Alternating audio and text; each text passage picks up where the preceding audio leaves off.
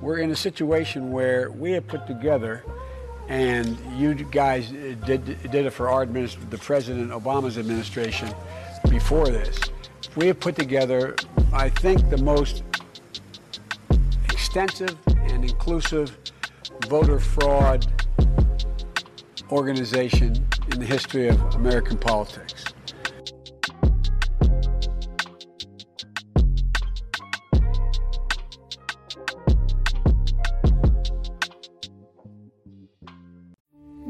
We took it all. We brought them to our land. An endless night, ember hot and icy cold. The rage of the earth. We made this curse. Carved it in the blood on our backs. We did not see. We could not, but she did. And in the end... What will I become? Senua's Saga. Hellblade 2.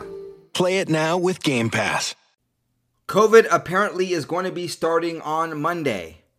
What are you talking about, James? BCP, what are you talking about? COVID starts on Monday.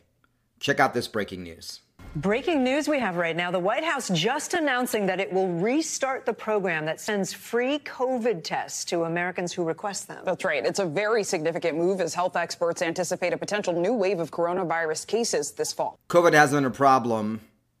Let's see, 2020, 2021, it was a problem. Last year, it seemed like everything was fine. COVID was dead, whatever. Oh, it's an election season. That's right. We're going into primaries. So, Gabe, we're just learning about this. I know we had to look far and wide to find COVID tests when I had it a few weeks ago. What do we know about this decision? What's prompting it? I just said what's prompting it. We got elections coming up. It's primary season. We've got Super Tuesday, everything happening at the beginning of next year. So they've got to fearmonger and find out who the sheep are this time around before the primaries. That's why. That's why the timing is at the very least suspect.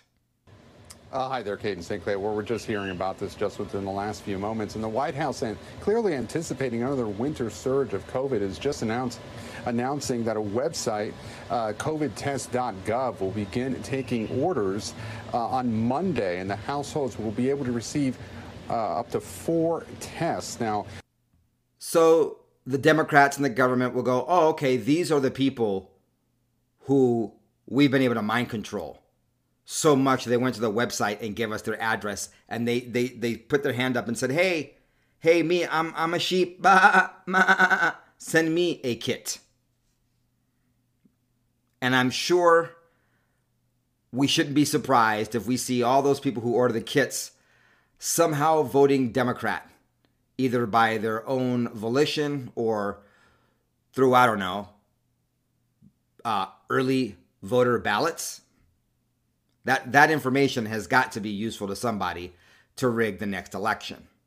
So go ahead, sheeple, put your address down and let the government know that you are living in fear and you need that COVID tests. Oh, another reason why this is happening, of course, is because of all the graft and money that can be made by friends of Joe Biden, the Democrats, who will be selling and sending these kits at an inflated price to the U.S. government. The administration is also spending more than $600 million to buy tests from a dozen domestic manufacturers. Very expensive, though. The administration spending hundreds of millions of dollars to purchase these tests from several manufacturers. I hope you invested in those companies doing that. They're going to make yet another fortune. Welcome to the BCP podcast. I am James, the Black Conservative Patriot. Appreciate you being here. Yesterday was a travel day. My travel plans were delayed. Then I had an appointment upon landing, and then that got behind. So we did not have an episode yesterday. Appreciate you folks being here. And as it would have it, I just got back to Utah, and I have to immediately go back to California to take care of something very important. Perhaps I just should have stayed there before coming. But such are life's circumstances. Big hug to all of y'all. All right. Libs of TikTok posted leaked VA, Department of Veterans Affairs, training videos that instructs staff to confirm that men can get pregnant, advises them not to congratulate a pregnant woman and encourages and glorifies abortions. There are days like today, I don't believe that I'm actually living in a real world. This has got to be some sort of one ongoing parody, satire, Twilight Zone show, The Outer Limits. What's the new Black Mirror? This just can't be real. But unfortunately, it is. Person who is pregnant is more inclusive language. However, many of the studies that exist to date have not so far included trans men or non-gender binary people identified as such. When discussing abortion, please use these examples of clinically accurate language. All right, so here are the words not to use and then the proper word. You can't use surgical abortion. You're supposed to use abortion procedure. You're not supposed to use chemical abortion. You're supposed to use medication abortion. You can't say baby or unborn child. You have to say embryo or fetus. You can't say fetal heartbeat. You have to say embryonic or fetal cardiac activity. You can't say elective abortion or abortion on demand. You just have to say abortion. Oh, they're not abortion providers. They're called clinician who provides abortion. I kid you not. You can't say abortion provider. You say clinician who provides abortion. You can't say womb. Got to say uterus. Can't say self-induced abortion. You have to say self-managed abortion. You can't say mother. You have to refer to them as veteran or person. And then you can't call it abortion counseling. You have to call it pregnancy options counseling. You got that?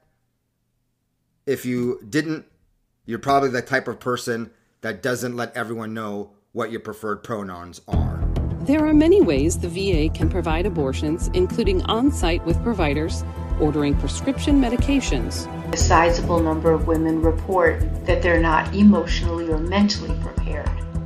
In the immediate aftermath of seeking an abortion, those who were denied abortion compared to those who received it felt a lot more negative emotions, more regret, anxiety, and anger in particular. Yes, let's make sure that women can get their abortion because they're going to feel more regret, anger, anxiety, less relief and happiness, higher stress, and lower self-esteem than women who decide to be mothers. What a sick, sick world. And by the way, this is the VA, so you're getting to fund, and so am I, all of this nonsense.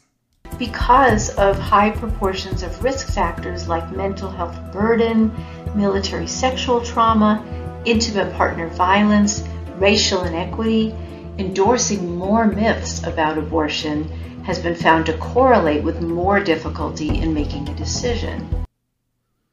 You know, they just had to bring race into it. Maybe people have a hard time making a decision. Women, not people. I sound like them now.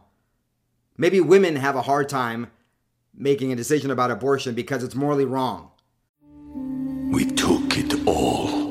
We brought them to our land. An endless night, ember hot and icy cold. The rage of the earth. We made this curse. Carved it in the blood on our backs. We did not see. We could not, but she did. And in the end, what will I become? Senua's Saga. Hellblade 2. Play it now with Game Pass. And they've got moral qualms about murder. Maybe, just maybe, that's why. Okay, Dan Bongino and Dinesh D'Souza have a new movie coming out together, and they just released the promo.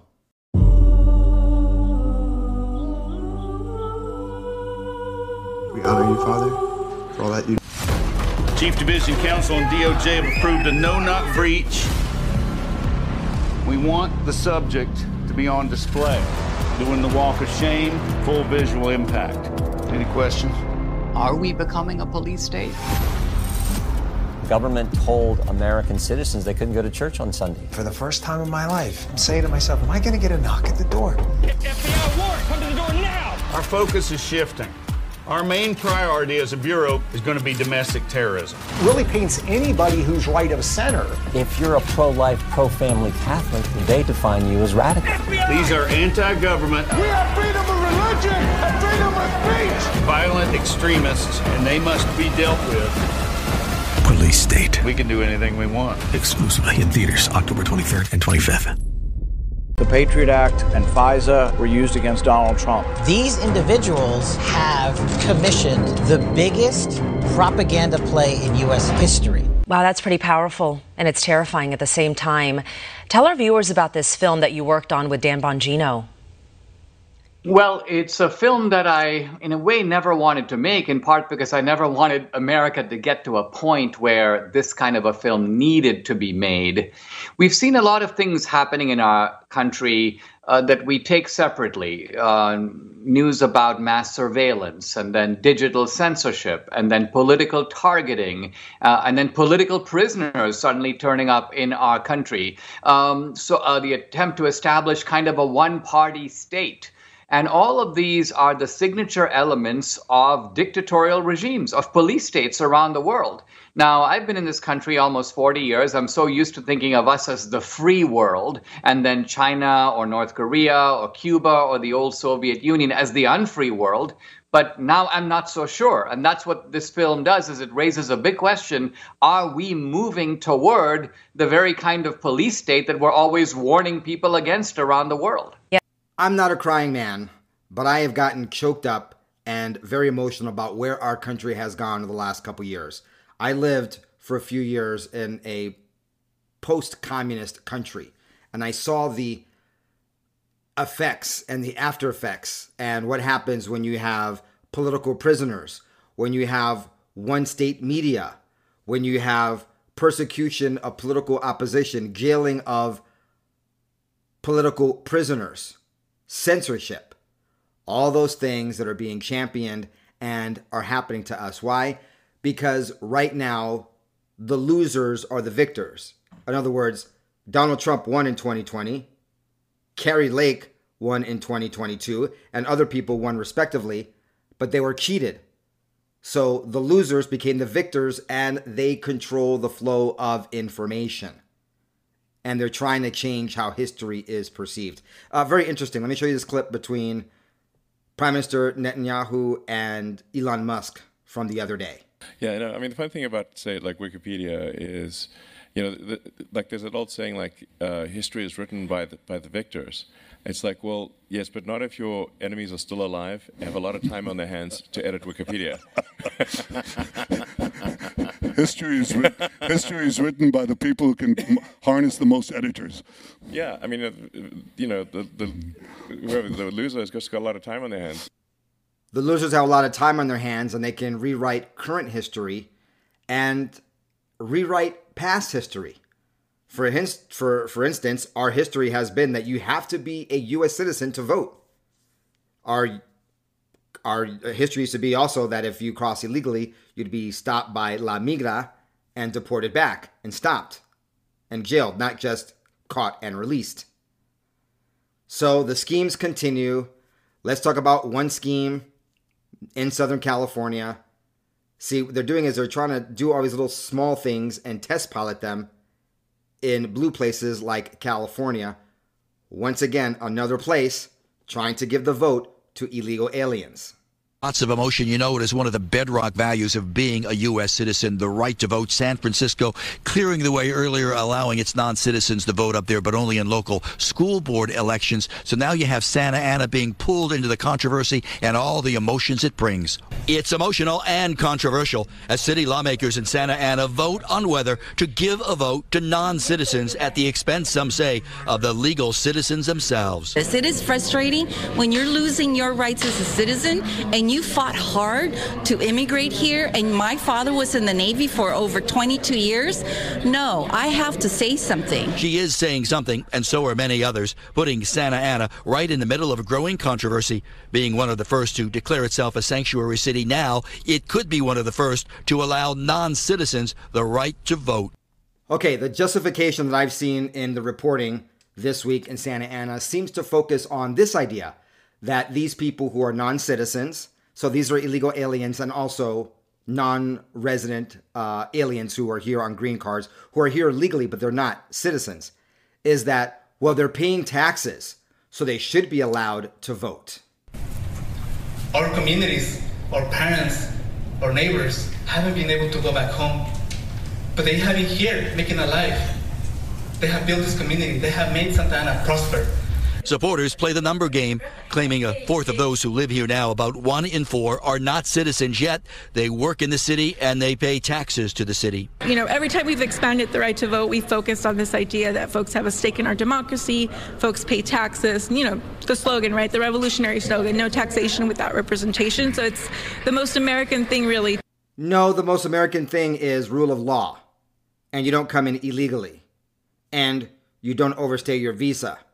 And you go through the rightful process of becoming a legal immigrant and then a naturalized citizen. Law and order used to be the American way. Now everyone wants to do just get in the line and then cut in the line and get to the front of the line. But many people have said, basta, that's it, in Spanish. That's it. We're done. We've reached our limit. This is ridiculous. The opponents say, basta, enough already.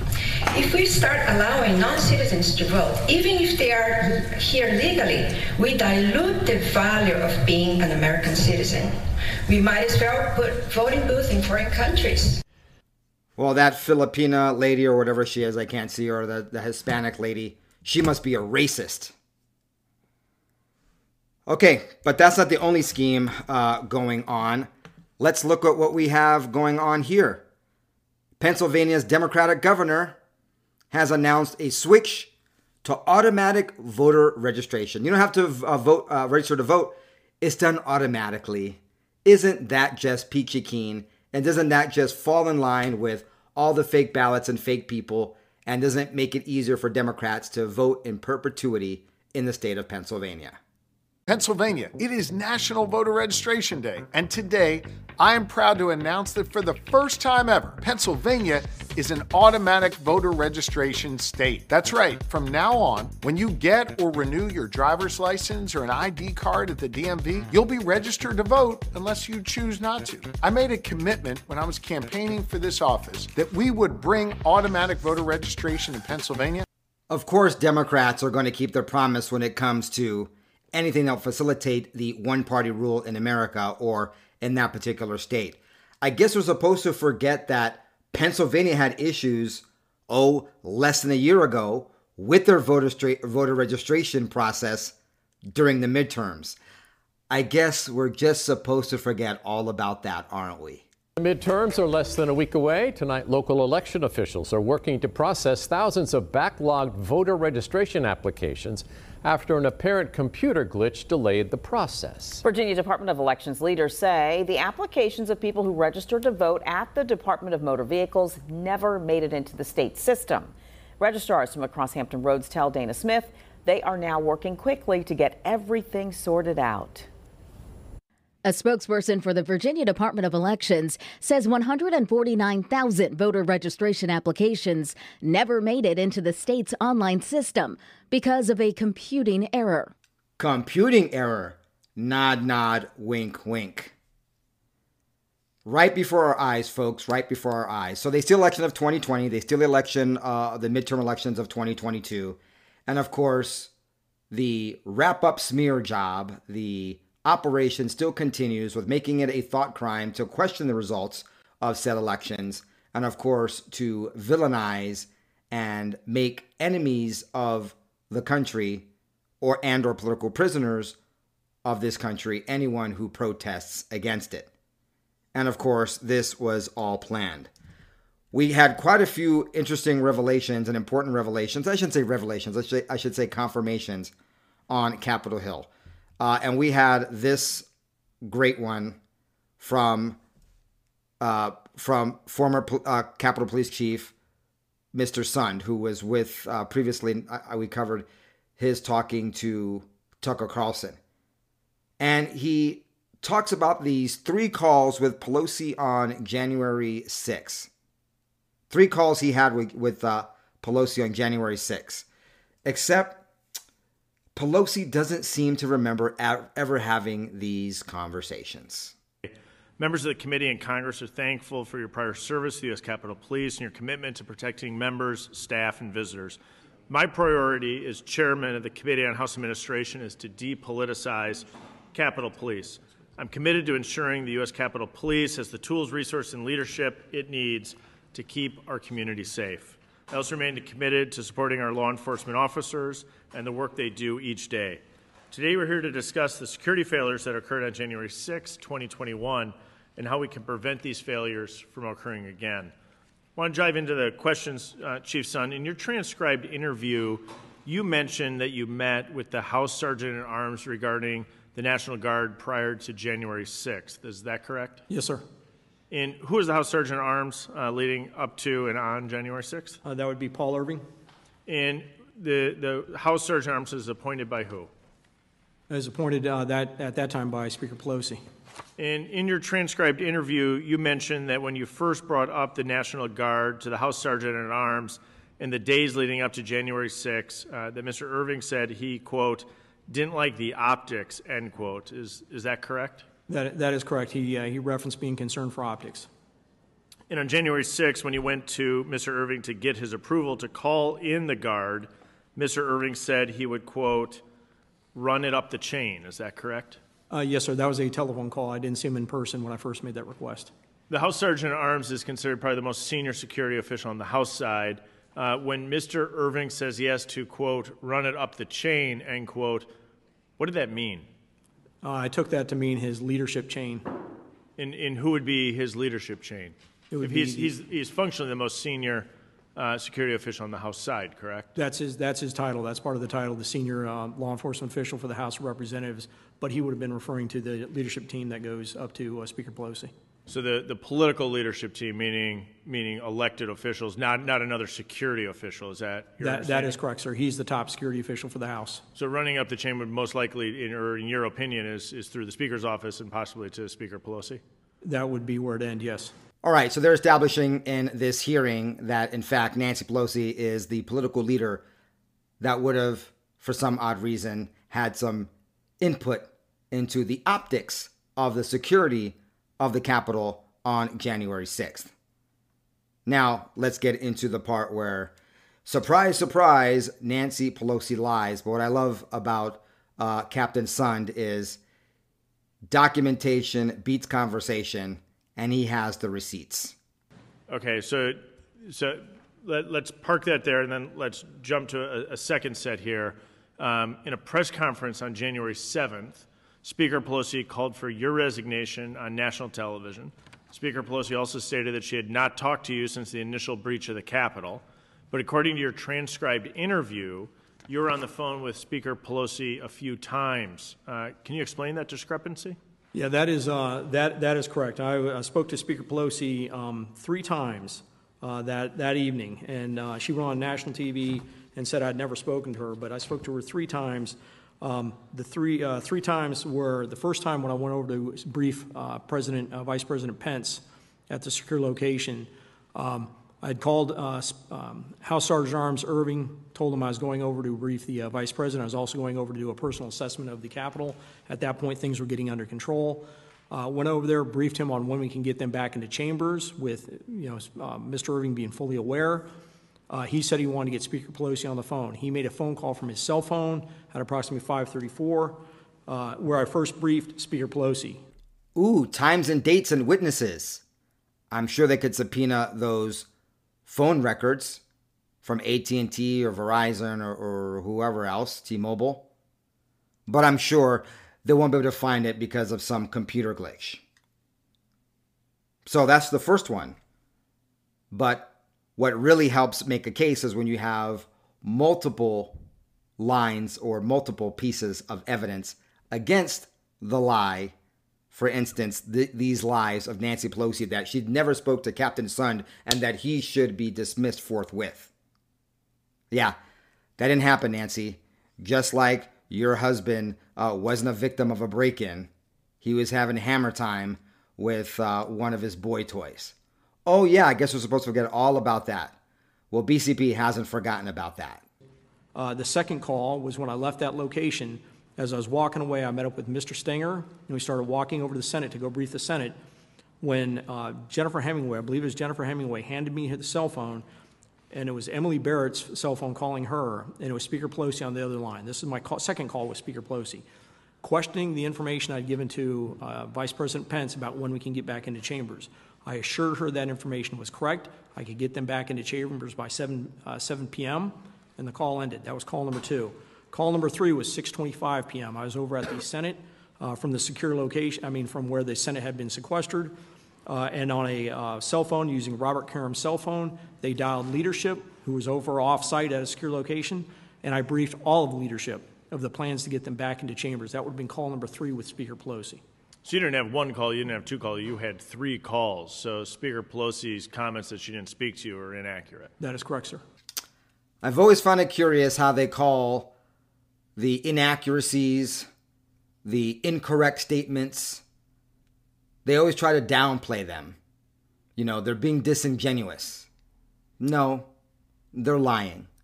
These are children of Satan, the father of lies. They're caught again and again lying, and they get away with it, and they continue to lie because there are no consequences. And that's the big problem here. No consequences for the myriad crimes against American people, against our electoral college system, against our constitutional freedoms and our God-given liberties guaranteed by the highest law of the land. Everything is defecated on. Everything is circumvented or ignored. And that's our state as a United States currently. I'll be back tomorrow with more news. We're in a situation where we have put together, and you guys did it for our administration, the President Obama's administration before this. We have put together, I think, the most extensive and inclusive voter fraud organization in the history of American politics.